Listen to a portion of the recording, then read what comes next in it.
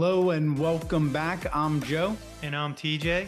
And you're listening to Season 5 of FocusED podcast, where we cover all things education to help you lead better and grow faster by staying focused. FocusED is a collaborative program of work with our partners from the Delaware Department of Education and Wilmington University.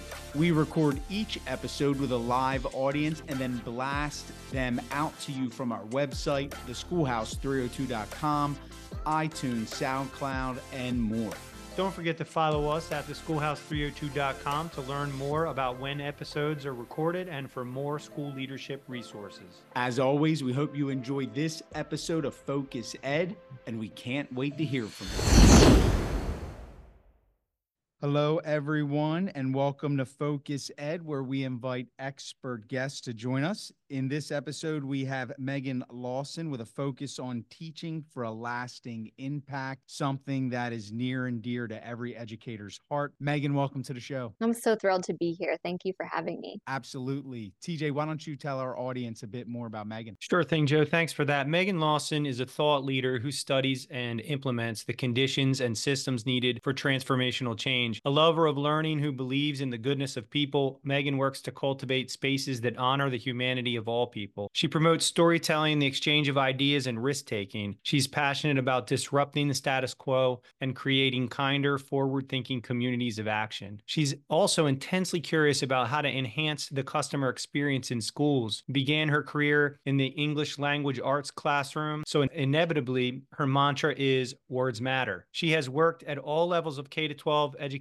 as a teacher, school administrator, district administrator, and educational consultant. She's the author of Legacy of Learning, Teaching for Lasting Impact, and you can find her on X, we still say Twitter, at Meghan_Lawson. All right, Meghan, thanks for being on the show. As Joe said, we're going to start here with your book, Legacy for Learning, Teaching for Lasting Impact. The first question we want to ask is why you wrote the book and what you want educators to take from it. Yes. So a lot of the educators I've been talking to over the past few years say things like, I wish these jobs were fun again. These jobs used to be more fun. Or I get a sense that teachers are overwhelmed, overworked, and at times very overstimulated. And I wrote this book to uplift teachers and to help us find an honest path forward about how to make the work manageable, meaningful, and fun. And it was important to me when I wrote this book that it was very authentic and honest in my storytelling. I am not someone who has it all figured out.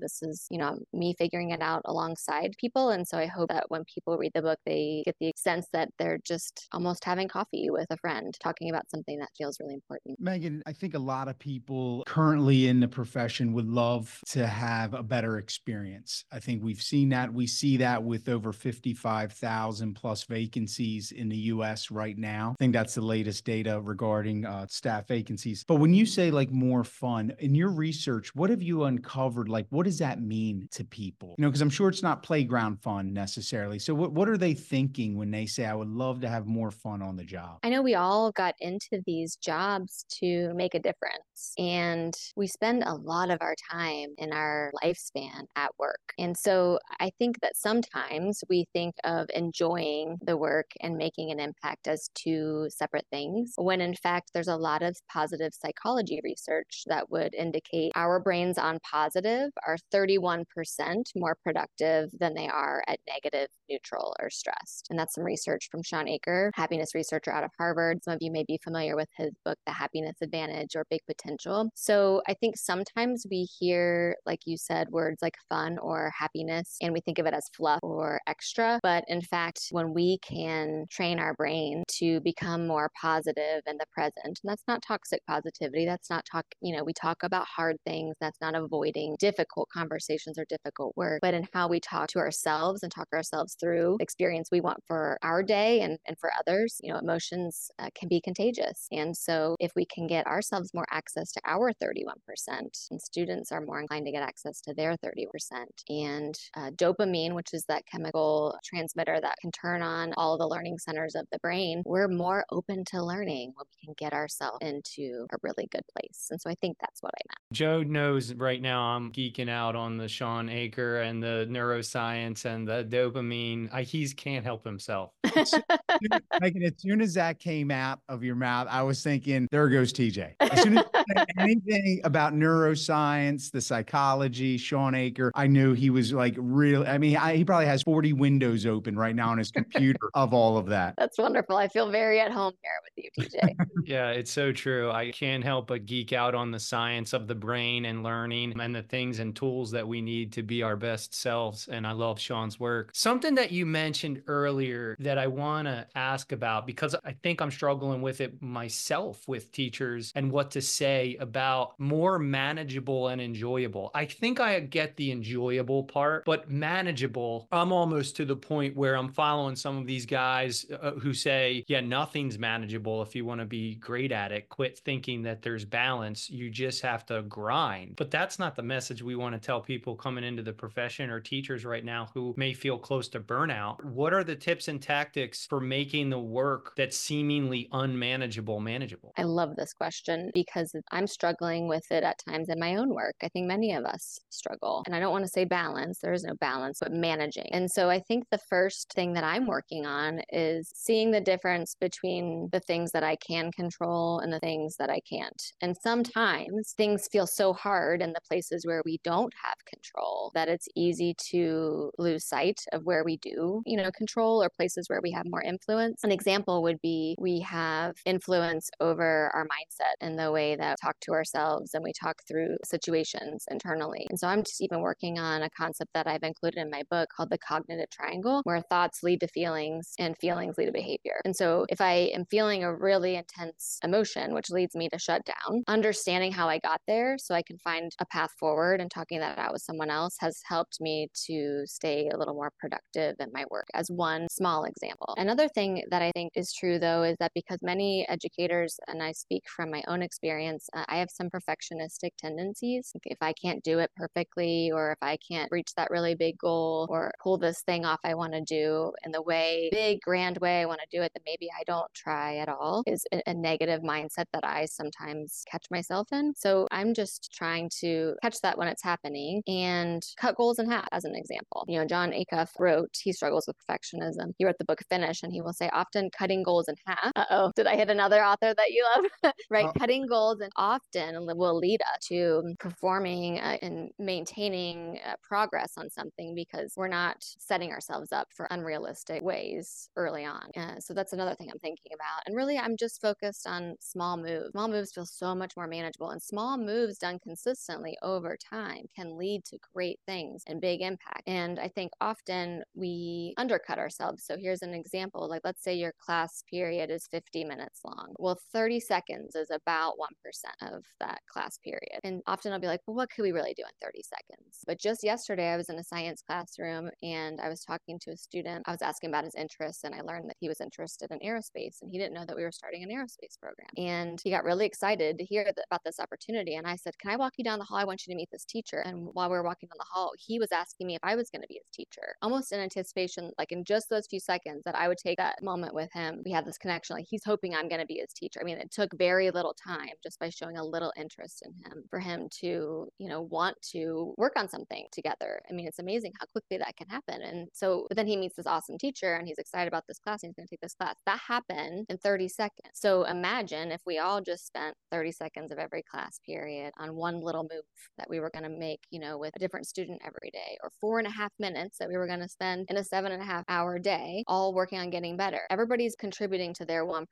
As a community of practice, you do the math, depending on how big your community is, that's incredible gain with everyone just doing their part. It's a very long-winded answer. No, it's excellent. It's a tough question because I think there's just so much going on in our lives and it's hard to manage all of that all together. And so I do want to go back and recap a couple things and then I'll get to my question, Meghan, because you said 3 really profound things that I want to anchor here. One, the cognitive triangle, and I'll go back to that because I want to spend time on that a little bit. Also, the the perfection, I am not making this up. TJ and I just talked about the book Finish just last week, and how this notion of perfection can derail us because often we'll quit because we think in some odd, weird way that, you know what, we've messed up and it's just wrong. And I think Acuff does a great job with that. And then also the small moves I would connect to that 20% though, also with the Pareto principle, that 80-20. If you make those small moves within that 20%, they're very high leverage moves. So yeah, it might be a small move, but it's moving mountains, where a lot of times our 80% of our busyness doesn't accomplish much. Now, to the question, I really want to go back to the cognitive triangle because I think it also goes back to perfectionism and how we think. How do you control, or in your own way, Meghan, have you found to create space between the thought and the feeling, and then the feeling and the behavior or the action? Because there's very often no time in between there, and that's where we make a mistake. And a lot of times our thoughts aren't our best friends. So could you just dive into that a little bit on how we can create space between the thoughts and feelings and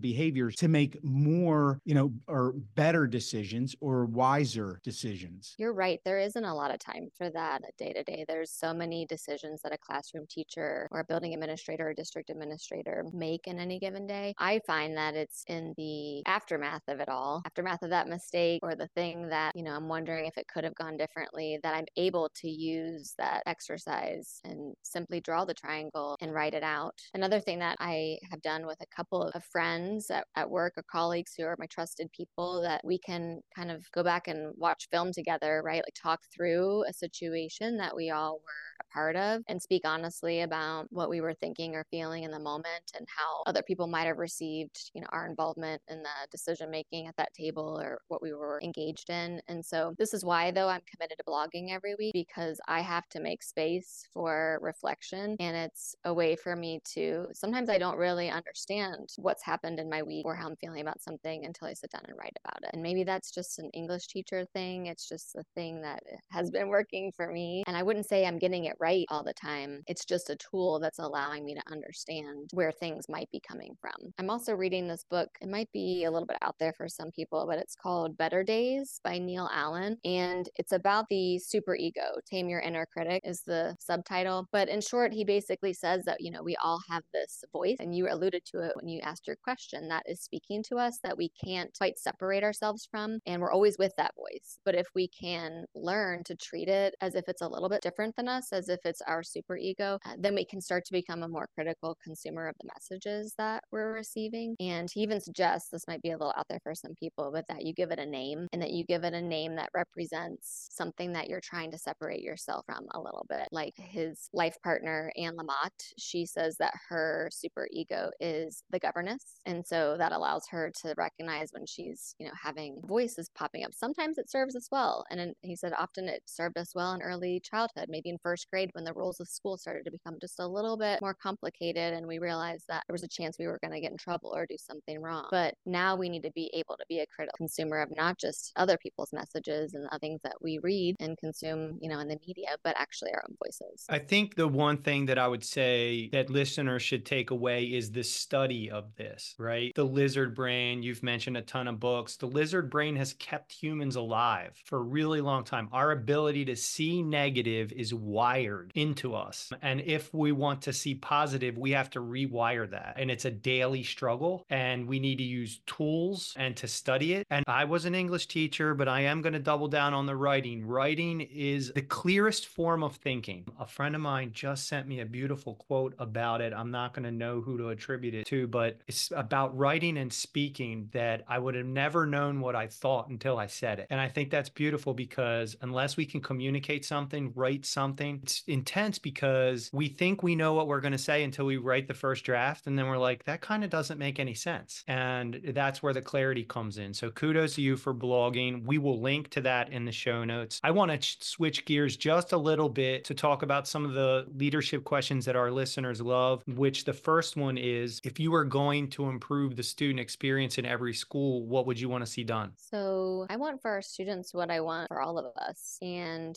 it's best described by some of Battelle for Kids research. They have studied hope, belonging, engagement, and 21st century learning. And they specifically studied hope hope for a variety of important reasons, but their research indicates that hope is a stronger predictor of academics success beyond or future success beyond any academic measure. That's more than GPA. It's a stronger indicator than your ACT score. It is the strongest predictor of future success. And yet for a long time, those of us who've been around for a bit in this profession, people used to walk around saying things like hope is not a strategy. And it turns out there's a lot of emerging research on hope. And so hope, belonging, and engagement also have reciprocity. So if you raise one, you raise all of them. If one falls, they all fall. So I think what I want for students, I mean, I could jump to hands-on learning, connected with the world outside of school, growing kids' networks, because often it's not just about what you know, but who you know that can lead to future success. All of those things, I want all of those things. I want kids, getting to make more decisions about what's happening in the school so they can take more ownership over the experience that everyone's having. But at the most foundational level, I want hope, belonging, and engagement. And hope and belonging, I'm just worried that some of our students are, especially at the secondary level, are going through an entire day without hearing their own name. I think in a traditional high school schedule, as an example, kids move through class to class to class. How many kids actually know all the students' names in their class and are using them? I think when we talk about teachers making their jobs manageable, that's not just on the teacher to say people's names and to make them feel seen, but it's actually about building a community and an ecosystem where we're all seeing each other and creating that belonging and hope. And there we can find engagement into some of the other things that I listed. And so I think that that's my greatest hope. That's powerful. It's funny. I was just observing a classroom today, and we're 4x4 block, and the teacher was going through just the routine because it's a brand new semester, making sure everyone knew everyone's name with, just a little blow up ball, and they were throwing it around politely. But it's funny. I did not connect that to hope, but I wrote that down. I will now in my feedback to the teacher share that and let her know about that research. It didn't dawn on me. I thought it was a great activity. They should know one another, because they're also younger grade level. They're a little more timid, a little more shy. No one knows one another, but I love that message: hope, belonging, and engagement. Meghan, you're a blogger. You have a wonderful career. You have a fantastic book out. TJ and I are both huge fans. For you to know you're making an impact or you're making a last impact, what do the next 3 to 5 years look like for you? That's a great question. When I get asked this question, I really struggle. I don't know. If I'm being perfectly honest, this is what I always say. I want to do work I believe in, people I enjoy. That's how I define success. And if I believe in the work, I know that I'm going to be really engaged in it and I'm going to give it my all. And I know I'm going to stay positive and have a good time with people who I feel really connected to. And so I'm open to whatever that looks like. I've actually hired a job coach I had hired her to try to help me, figure out what I wanted to be when I grew up. I'm 41. It's probably not even a thing you should be saying out loud. She couldn't help me because I guess I just struggle with seeing in definitive terms into the future. Maybe that's because I, lost a parent when I was young. I'm just really working hard to plant my feet firmly in the present and do everything I can in the present moment and hope that the rest will work itself out. I mean, I think that's a great thing, honestly. I mean, I think a lot of us are either stuck in the past or so future driven that we miss out on the day. And I've been working really hard on being more present places, putting this down in a way. I heard somebody say the other day that, I say this as a phone, having this out, even in your hand or available to you, makes the person who you're with feel less important. And it didn't matter if you answered it or you did anything with it. Just having it out means I might need to do something that's more important than this time I'm spending with you. And I think that, what you bring, to the work and saying, I just want to do enjoyable work with people I like to be around. I'm not that concerned about 5 years from now. I think that's insightful and I think it's wise. Just a couple more questions and we will end in a minute here. Is there a book that you want to write or a book that you wish somebody would write that's missing out there in the world that we need to know more about? I think there's probably lots of books. I think there's books inside of lots of people. And I feel like I'm cheating on some of your questions, but I think my greatest hope is that people who have an idea to share with the world or have thoughts to share, that they believe in themselves enough to produce something like a book. I think we are our worst critics and we talk ourselves out of a lot of things. If not you, then who? If not now, then when, right? Whether it's a classroom teacher or a paraprofessional or a student, I just want all of the unwritten books that the world needs to be written. Meghan, if you wouldn't mind, you did mention a few different books tonight. Could you repeat the author of Better Days? Yes. So I'm only a few chapters into this one. Better Days is by Neil Allen. Got a very cheerful cover. I'm appreciating, I know TJ MJ does as well, is the numerous, books and resources listed. How do you curate what you will or will not read? I've quit books before because life is too short to read a book that you're not enjoying or getting much out of. I try to listen to books during my commute. I have about a 30-minute commute to work. And sometimes I'll make myself pause the book if I heard something that was just incredibly profound, because I don't want to continue consuming content. I want to let that sort of sit with me for a bit. And then I also don't want to lose the spot. I'm sure there's all kinds of great tricks, but I don't want to lose the exact spot I was in when I heard the quote or the story. Sometimes I'll be so into a book that I consume on audiobooks, but then I'll also buy the paper version. And then I keep books on my stand next to my couch, and I just have 3 or 4 of them going at once. And I'm probably not doing the best job of keeping great track of all of the good things that I'm getting from those books. So I would love to know other strategies people are using. Well, I mean, I'll first just underscore the fact that you have a strategy. Not everybody has a strategy. Joe and I just did a video blog about the fact that if you don't have books in your queue and you finish a book, you could likely go 10, 20, 30 days without picking up your next read. And that having your list is a strategy to continue to grow and continue to read, because if you don't know what you're going to read next, it could be a month, and a month went by, and the average CEO reads 60 books a year. And without strategies, you'll never get to those numbers. That's interesting. And fun fact, lists are actually the most common form of writing. So I could see how making your list even in of itself is important. It's important scope for our students too. Meghan, we could talk all night, I'm sure. This has been wonderful. I took copious notes, pages and pages of notes. I've also cataloged here the Happiness Advantage, Finish, Better Days, some of the work that you've mentioned, several quotes that I think people are going to get a ton from our conversation, including if everyone contributes to growing by their 1% each day, imagine what can happen. This has been great. Is there anything else that you would like to add for our live audience, for the leaders in the program, for anybody listening to FocusED? I just feel so fortunate that I got to learn from you this evening. I enjoyed talking to the two of you, and I didn't know that fact about CEOs as an example. I've been taking mental note of a lot of the really smart things that you've shared. So thank you for my opportunity to learn from you. And I would just say, I want to thank everybody for the work they're doing in schools every day. I don't know that we make enough time to genuinely thank people. And I just want to encourage them and let them know that they're doing better than. Really good point. We're doing better than we think. That's back to the negative brain. Keep it positive. Keep it moving forward. This has been awesome. Again, another great podcast on FocusED. How about a virtual and live round of applause for Meghan Lawson? We can see those hands clapping in the background. Don't forget to follow the schoolhouse302.com for podcasts, blog posts, books to read, and more. We'll be back soon with another episode of FocusED. Till then, stay focused. Hey leaders, before you go, one more announcement. We now have available for you our Candid and Compassionate Feedback Masterclass.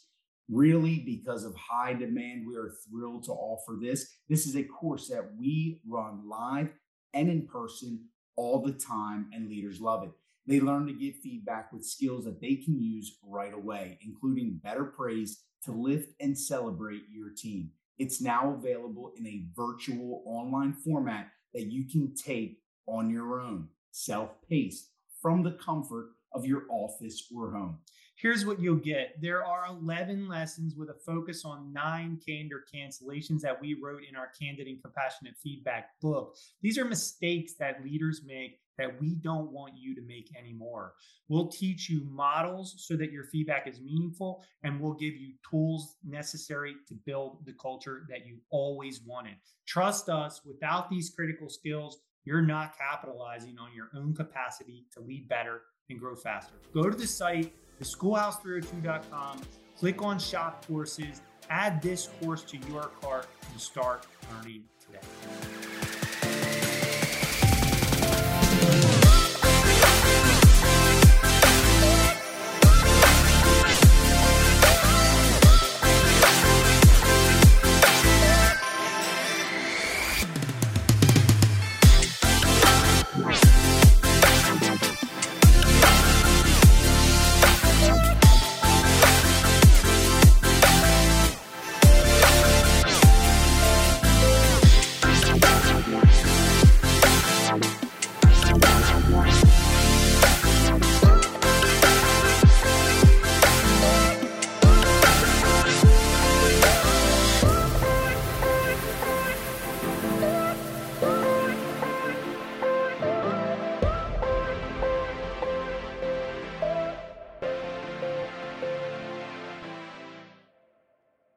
was just going to ask about what you're working on right now that you're really proud of.